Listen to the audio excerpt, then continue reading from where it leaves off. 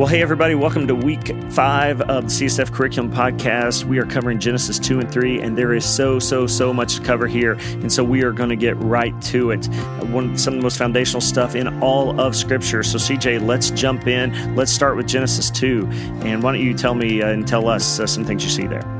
Genesis 2 is interesting because it's one of the 3 chapters where everything is going right. And so I think it's important to pair Genesis 2 with Genesis 3. We kind of jump to the fall pretty quickly a lot of times when we go read a passage like this. But looking at Genesis 2 gives you a hint and a picture of what life is supposed to look like. And the first thing that pops out to me when I read Genesis 2 is the goodness of embodiment. In Genesis 1, you have this long poem where God is recounting the creation of the universe. But then Genesis 2 is really where it keys in on the human. And we see the human made by God, first formed from the dust with his hands, kind of this radical, we're made of stuff, the matter. He names the dirt, we're made of dirt. Adam's name comes from the Hebrew word for earth. And so you see this radical affirmation of being embodied, which is pretty different than what a lot of religions back then would look like. And in a lot of ways, I think it's pretty different than what our culture looks like. We're a culture of iPhones and digital and brain, and we're not really a culture that appreciates embodiment, I think, as much in a lot of ways. But we see that called good. And so there's a deep, I think, vocational calling in how we treat our bodies, how we look at our bodies, and how we use our bodies. So that's the first thing that pops up to me is just the good of embodiment. It's an essential part of who we are. Yeah, I think, there's been this misunderstanding for many years that, and going back to, even the earliest church, that some teachers came in and said, hey, what's important is your spirit, kind of spirituality. But Christian spirituality is this, it's an interwovenness. I mean, we've got hybrid cars now. Those are kind of all the rage with a lot of people, and understandably so for their great gas mileage that they get. But we are the kind of original hybrid creation. I mean, we are. There is this spirit to us. We are not mere physical things like rocks or even, as Genesis talks about, even like other animals. There's some things that distinguish us, but there is a physical nature to us. We are both. It's like, and I've often pointed out, and Scripture points out, is that, because we are interwoven creatures, hybrid, part spirit, part physicality, that what we do with our body matters. There is deep moral and spiritual implications to what we do with our bodies, as well as, when you mistreat your body. I mean, if I stay up late at night, playing chess on my computer or whatever, and I get up early the next day because kids tend to get up early, and I'm tired, I'm probably not going to feel God in the same way. If I've had a bad night of sleep or whatever, our spiritual lives are even just impacted in some ways by our physicality. So yeah, I think that's a huge point to see. Yeah, and I would probably go a step further just for me and not say that our spiritual lives are impacted by our body, but that there's a deep connection there. That a lot of times we like to think of ourselves as kind of this soul inside this shell, and maybe there's a little bit of an impact that our shell has on our soul, but our soul's really that kind of inner part that, lives up in our brain. And that is really not a Christian picture of what the human person is. Kind of the big guy who started that was probably Descartes. This idea that we're two different things. We have a body and a soul. And some of that's older as well. But the Christian picture is just radically different. We are an embodied soul, but we are also an ensouled body. That we are the fusion of the two. And this has radical implications for how we think, not just at the beginning of Scripture, but at the end of Scripture, and not the beginning of our lives, but the end of our lives as well. We don't think that when we die, we're merely going to go to heaven and hang out there just in our souls. We don't preach that. That's not what's in the creeds. The final ending point for Christians is the resurrection of the body, the reunion of the body with whatever it remains when we die. And we see this in Christ too. If it wasn't about our bodies, Christ wouldn't have risen from the dead. It would have been just irrelevant, but he came back embodied, eating fish, hanging out with his friends, bearing the marks of his life in his body. But that's an essential part of what a human being is. Yeah, I think one of the things that sets the creation narrative apart here, because there's in the ancient Near Eastern world in which God is doing these special things with this unique group of people. You see, there's other creation accounts, and one of the things that sets this apart is that creation has this distinct goodness about it. In fact, the Babylonian accounts of creation, and there's you can go out and read on all that stuff if you want. But I mean, one of the most unique ones, you've got this Babylonian god Marduk, and Marduk kills a demon god of sorts, and he kills it, and out of this demon god's blood, he mixes it in with dirt and some spit from the other gods, and that's what humanity's made of. And humanity is even despised by the gods, and so you have this weird kind of hybrid of they're kind of mixed with the blood of gods. Humanity's kind of almost semi-divine, and yet they're despised by the gods. And in the Genesis account, you have something much more simple. You just simply have God saying, as a creator, as God's prerogative, to say, I'm going to take something simple like the dust of the earth, but I'm going to breathe my life into it. I'm going to make man in my own image, and I'm going to create man, and I'm going to love men and women. They're not despised. There's this inherent goodness of creation. Again, we're borrowing a little bit here from Genesis 1, but I think you see here there's an inherent goodness that is in creation, and God loves us. Yeah, and that inherent goodness makes sense of the rest of Scripture. If we weren't inherently good, then what is God really that worried about? I mean, what changed in Genesis 3? But Jesus came to restore both our bodies and to restore that breath. The only other time we see God breathe on someone is when Jesus breathes on his disciples in the upper room. And this is the final act of restoration. He has resurrected the bodies, and now he is breathing the new life. This is the new creation. He is the new Adam, and he is creating again. Well, this chapter 2 here focuses in, if Genesis 1 is kind of this poetic creation of here's what God's doing. This is the poem of creation. God is saying, and I know some people want to bend this into a science conversation, but that just gets us kind of off track. It's not to say God didn't create it all, he did, but how many literal days and this sort of thing, I think, you're free to believe, I think as a Christian, you're free to believe either way. You can believe in a literal 6 days, and that's fine, or you can go another way and say, hey, I think the earth's really old. I don't think Genesis is concerned with either one of those things. I think it's about God showing his sovereignty over creation, that it is his work. But Genesis 1 is kind of, this big picture, whole world kind of thing. Genesis 2 that we're looking at here in particular focuses more on day 6, going back to Genesis 1, day 6 of the creation of people. And so, CJ, what do you, when you look at this, what do you note about the creation of people, of man and woman in here? I note two big things. The first thing I note is that Adam was created and given kind of an original vocation. He was told to work. He was given the task of naming things. So we see a language component in there. And we see him living in nature and intending God's creation. And in some ways, this kind of connects with that embodiment conversation. There was, I think it's Maximus, some old guy said, what was unique about man kind of being that hybrid of spirit and animal, kind of the matter and the spirit, is that he is actually that conduit through which the spirit infuses, which God infuses and glorifies his own creation. We are the conduit there. And so his original job was to be that, to tend the fields, to be that intermediary between God and the world, so that through us, the world is blessed and grows and is ordered through language and how we name things, so that we can show the order of God. Yeah, I think one of it even says that he is it's the Hebrew word there for Adam, talking about his oversight of the garden, is to protect, to guard it almost. And so, I think that's an original mandate to say, hey, protect and guard what has been entrusted to you. And I think that's even for M-Group leaders who are listening to this, to say, listen, the people who have been put in my group, they're not just randomly there and, hey, I hope they're okay. There is a mandate to protect them and to guard them, and not just for you all, but even really just for all Christians, to protect and guard one another. And we do that by pointing people to God's word and say, hey, I want to protect you. And that's one of the reasons we're doing these studies this semester, is because we do want you to, like Adam was called, to protect and to guard the garden. And we see see as we get into Genesis 3 who he was protecting and guarding the garden from with the serpent. But I think, we're called to do that. Pointing people to God's truth is one great way of protecting them, praying for them.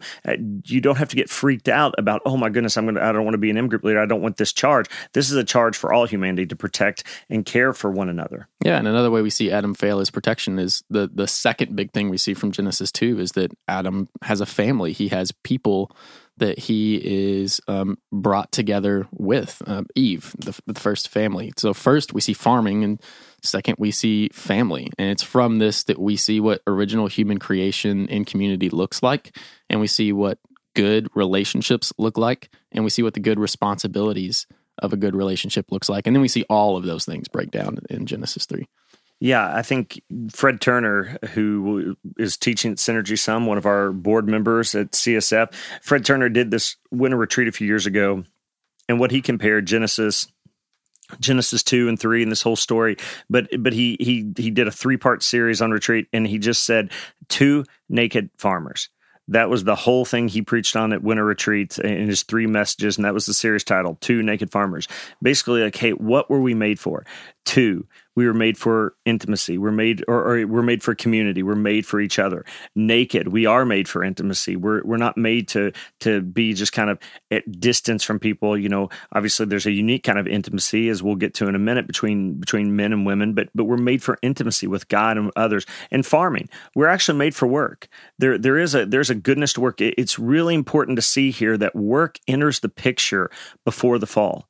That we have been made with a purpose. We're not just, just to wander about and do nothing throughout our days. We're actually made for a purpose. Now, sin will enter the picture and make that work difficult, and we'll struggle with that.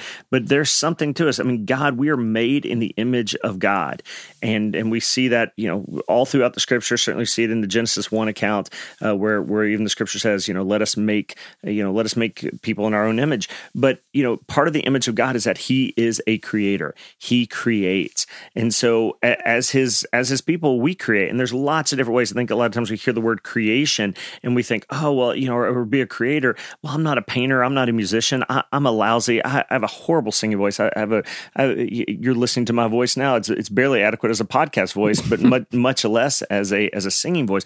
But creation, being able to create, is in any number. It could be gardening. It could be, the way you, order, your personal space. I mean, there's lots of different ways we create that God has made us to be a creator. Yeah. And I think before this gets kind of pie in the sky, and I hope this hasn't been, but if you're wondering, well, what does this actually mean? Take a step into that vocation. Or get your students, buy a plant, take care of it. If you live in the dorm and they don't let you have bread ties in the dorm, get a fish, take care of it. Clean your room, provide order, bring order to the chaos that is your environment, but learn to grow, make something with your hands. And this might not sound like a spiritual exercise, but it deeply is, because in some small way, you're living into the original vocation. And then find people to do it with. Take care of people, and not for the sake of yourself, because that is not what the original family was made for the sake of themselves, but to procreate, which for them meant, having children. But for us means that there is the sake of the other is why we're living together, the sake of each other, and to invite and create more people to come into that relationship.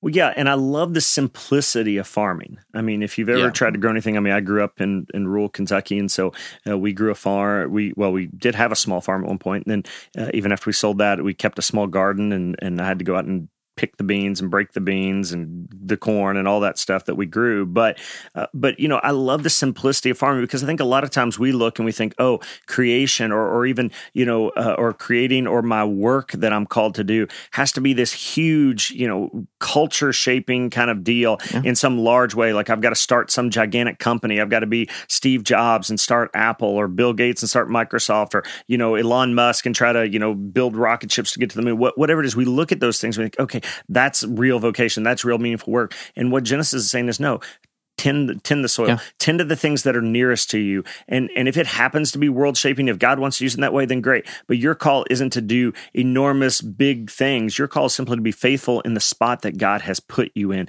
And I think that it allows our vocation to be human. It allows it to be our work to be things that we don't have to think about, man, am I going to launch a Fortune 500 company? I'm just faithful with the things that are around me. And that is deeply, deeply God honoring. Mm-hmm. Yeah. The sacramental practices of Genesis 2 are to find the little things you can do, the simple things you can do to tend your environment, to grow things, to make things, to be in community, and to take care of your body and your soul. You know, one last thing I'd want to bring us back to that you mentioned earlier, CJ, before we launch into a little bit more into some of this conversation about marriage and men and women together, but is you mentioned the word language earlier. You know, you're talking about words that have been given to us. You know, I think that's one of the things that we shouldn't miss here in chapter 2 is that humanity's been given a language. We've been given the ability to express ourselves in a very unique way. Even, you know, other animals apparently can communicate and do communicate. I think that's very clear in different ways. But humanity's been given this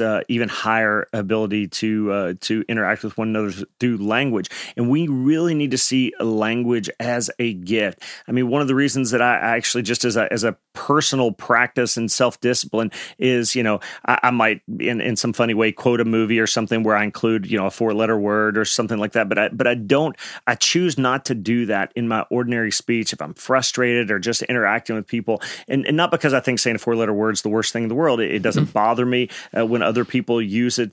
Typically, I'm not offended by it. I certainly don't expect non-Christians to abstain from those things because they don't have this background in the same way that I do. I've seen language as a gift. And so one of the ways I honor that gift, just like with my kids, if I give them a gift at Christmas and they're out just, you know, beating the tar out of it, you know, their radio or whatever, some nice little electronic gift they get for Christmas, they're mistreating the thing. I'm like, man, you all are not honoring that gift. And so I think we should use our words carefully and use language carefully, honor it for the gift that it is, because it is one of the most unique gifts that we have. Yeah, and I think just quickly to add, I think it's a responsibility as well. We have responsibilities with language that our words have shaping power, ordering power.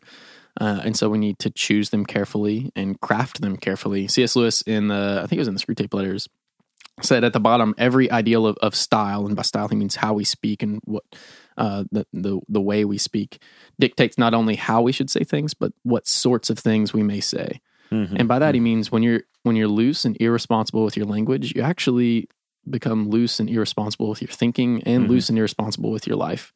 And you see these interesting, great writers.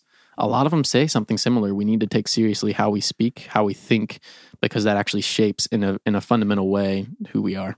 Yeah, I think that, you know, the whole PC, our PC culture and the way we're, you know, it tells us to use language. I do think they're actually on to an interesting insight here, that the way we use language is important, though I think the way they go about it and kind of some of the ends they get to through that are misguided. But nonetheless, I do think that there is an insight there. Yeah, insight without excess, probably the best.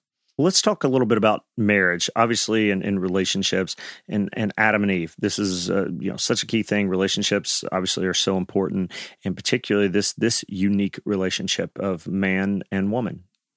Yeah, I said two things popped out of Genesis 2. The first was kind of that embodiment and the vocation that goes with it. And the second one's about embodiment too, but it's the relationships here, the family, farming, family, faithfulness. This is the family part. And we see God recognize that it's not good for man to be alone. And so he creates for Adam Eve. And we see some really interesting things happen here that you can read a lot into. I read a lot into. First, Eve is kind of the peak of creation for me. She's the last thing God creates. For me, like, creation gets more and more beautiful the further and further it goes. And we think that man's the last thing created. You're talking about Genesis 1. Genesis 1, yeah. But Eve's actually the last thing God creates. She's kind of the peak of his creation. And we see that God, when he makes her, he doesn't do it the same way as he makes Adam, but there's lessons we can learn in how she is created from Adam. We don't see him take a piece of Adam's head, and we don't see him take a piece of Adam's foot. We see him take a rib out of Adam's side. He doesn't take the head so that she rules over him, and he doesn't take the foot so that he stomps on her and treads on her and rules over her. But we see him take the rib from beside so that they can stand beside each other. and come together. And really, it takes two to do the job that God gave them to do, which was to create, to procreate. It takes two to do that tango. And I think there's important lessons that we learn from Genesis 2 about what the original relationship looks like. It's not one of dominance and, subjection or subjugation, but it's one of a mutual equality of love where each stands beside the other and takes care of them. Yeah, even that Hebrew word ezer, which is what gets translated as helper, in other contexts, that word, which transliterated in English would be ezer, ezer, actually in other contexts in the Bible gets translated as the word, especially gets used in military context, of ally. That it means you're an ally, you're a partner. It's not a kind of an a helper, like you're the valet or whatever to someone else. It's actually someone who would stand beside them as an equal, as an ally. And so even though I think Christians differ on this viewpoint about men and women's roles and how they interact, I think there's a strong case to be made, certainly just even a biological level, that we are complementary of each other. Oh, yeah. That we're not the same. There's differences in how we're made, but that we're designed to complement each other. I mean, humanity doesn't flourish. Humanity doesn't continue to exist without men's role in the reproductive process, and certainly women's role in the reproductive process. And even when you get to the point of strength, and you think of the strength of women, and I think one of the things culturally misunderstand is we've defined strength in really weird ways, and particularly they only get defined in masculine ways. And again, this is such a longer conversation. But you think about just women's strength, like the ferocity of a mother. No one wants to mess with a child if they see a mother coming, because they know that woman's strength has a uniqueness to it. And I think about child rearing. I mean, my wife was I think the most Shelby ever threw up was 25 times in one night, and was in the hospital all 3 pregnancies. I threw up once, and I'm an absolute baby, and I'm laid up in bed. But I watched Shelby's strength to do that, and I just see that in this creation account, men and women are equal, but they're a little different. Yeah, and the last thing I'd say about the helper thing, because I think a lot gets made out of that word. In Hebrews 13, the Lord is called our helper, and so if this implies some sort of the helper is underfoot, then this essential hierarchy would place God underneath us. And even if there was an essential hierarchy embedded in that term somewhere, our entire faith is about upending the hierarchies, so that he who is underfoot is most exalted. He who is made low will be raised high.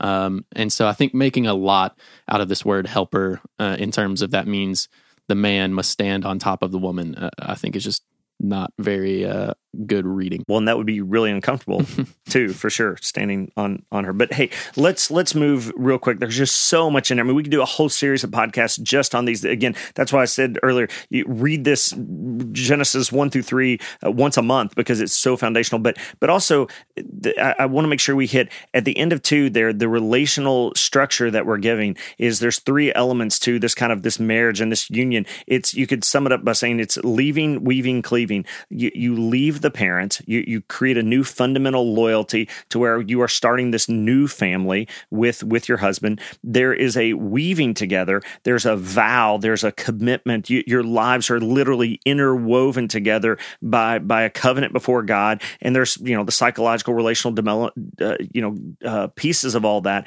Of you're getting to know this person, and your 2 lives are committed to one another. And only then is it cleaving. Only then do the 2 bodies come together. That's so countercultural to what we hear, to where we just say, hey, we'll just go ahead and cleave and go ahead and do that and skip the other part. And if you want to come back later and maybe weave together and leave your parents, then fine, do that. But we'll see this right now as we're going to jump in very quickly into Genesis 3. We see that whenever we skip the order of God, whenever God's order gets undone, that chaos ensues. And indeed, more than just chaos, death comes. And so leaving, weaving, cleaving is super important to see, and it's meant to go in that particular order. But CJ, let's go. I know we've only got a few minutes here. Let's jump Genesis 3. Give us a couple of quick insights in Genesis 3.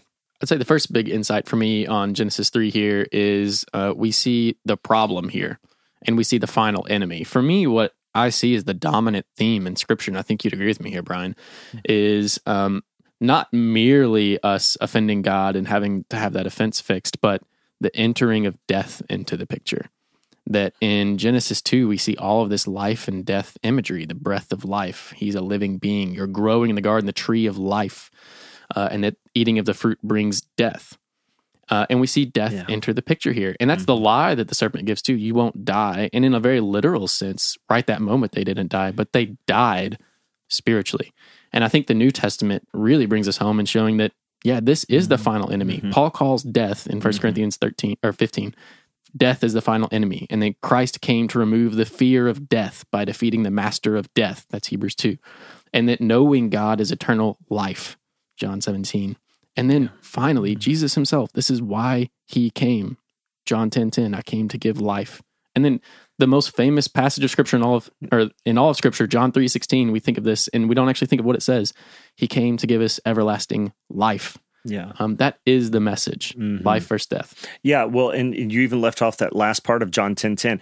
Jesus says, I've come that you'd have life, and life to the full. Yeah. Not just a halfway kind of life, but life to the full. And so, I think the ultimate dividing line, and I'd had this gut sensing for a while, and I ran into an old seminary professor of mine. He was a biblical studies professor, and he said, I'm working on a new book project, and I asked him what it was about, and he said, I'm working on that the central axis on which everything else turns in the Scripture is life and death. I think so. I mean, you see Genesis here. I mean, it's about God creating, bringing life into the world in all its different dimensions. And now in Genesis 3, death enters in. And now we're on this constant show. Everything else is life and death. And one of the things I think I'd even want us to see, I know we look at, the rules of Scripture, so to speak, and we go, wow, what's all this about? Well, it's about if we follow God's way, it leads to more life. If we don't, it leads to death. And on those rules too, I think one of the things that we ought to see in Genesis 3 is that God gives us so many yeses. There are so many different things that God says, yes, go do this. Yes,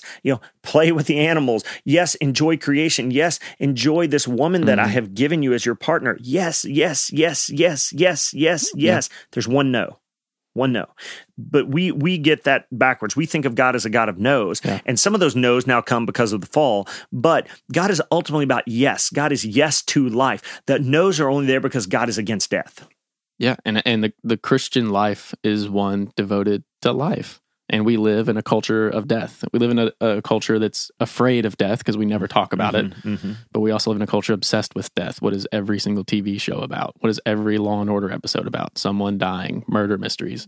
We're afraid of death. We're obsessed with death, and we're a culture of death. But fundamentally, our faith is a culture of life and a faith of life. Well, we're trying to keep these at 30 minutes, so give us a couple last quick insights. I'd say the last big thing you need to get out of Genesis 3 is the first fruits of the gospel are here. The first promise of the gospel and the first enacting of the gospel happens in Genesis 3. We obsess so much about the fall that I think it's easy to miss that God is already promising to fix us. Life is already being promised here in three important ways. The first one is the obvious one, where Christ promises that the descendants of Adam and Eve, that one of them would stomp on the head of the serpent, and the serpent would bruise his heel, but he would defeat death. So there's the promise of the enemy being defeated. And then second, God covers their nakedness. He clothes them, and that's a theme taken up in the New Testament. Christ promises to clothe us in his righteousness. And then finally, we do see in that clothing the shedding of blood. He clothes them in animals. The first shedding of blood happens in response to our sin and our death. Death brought death, but that also promises life in the future, fulfilled in Christ. Yeah, you see his love on display. You see who he is, and because again, much like the Luke 15 passage we talked about, that the Father, even though the Son goes out and dishonors the Father, when he comes back, the Father still has love for him and still cares him, still provides a robe for him, a ring for him, and a dignity for him. God does this here. He doesn't just kill them and say, hey, you've messed up my created order. He says, okay, this is where we are. Now let's work to restore this. And the rest of the Bible is about the restoration of bringing us back into this right relationship with God. God provides for them. Yeah. The rest of the Bible is the outworking of that initial promise of the clothing and the bloodshed and Christ coming to stomp on the serpent. Yeah, all of this spins on the turn to self. I think a couple of weeks back, Blake was talking about the self curvature. That is what sin is. It's turning in on yourself. It's turning away from God, and you see humanity turning to talk about God, but not talk with God and to be intimate with Him. They want knowledge. They want different things because they want it, and I think they get to see by aesthetics of, oh, well, this looks good, or this feels good, or this is going to taste good, but that's not, we're to trust God, not to necessarily look at something and go, oh, well, it's appealing to my eye. And so many of our choices in life we do because we think, oh, this image, I'm going to look at that. This is going to give me a certain kind of pleasure. But this is not, aesthetics are not the ultimate guide, in terms of aesthetics, in terms of something looks good. So therefore, or it feels good, therefore it is good. And I think, again, we don't want to miss that nakedness here. Shame is actually a gift here because it lets us know something is wrong. Something is not right. And now we live east of Eden, to quote John Steinbeck in his famous novel. So, yep. CJ, thanks a ton for being. Thanks for having me. Thanks a ton for being here. I hope this has been helpful for you all in your conversations, in your groups. There is so much here that we haven't even begun to touch on, but hopefully this launches you out into great conversations that produce people who want to follow Jesus.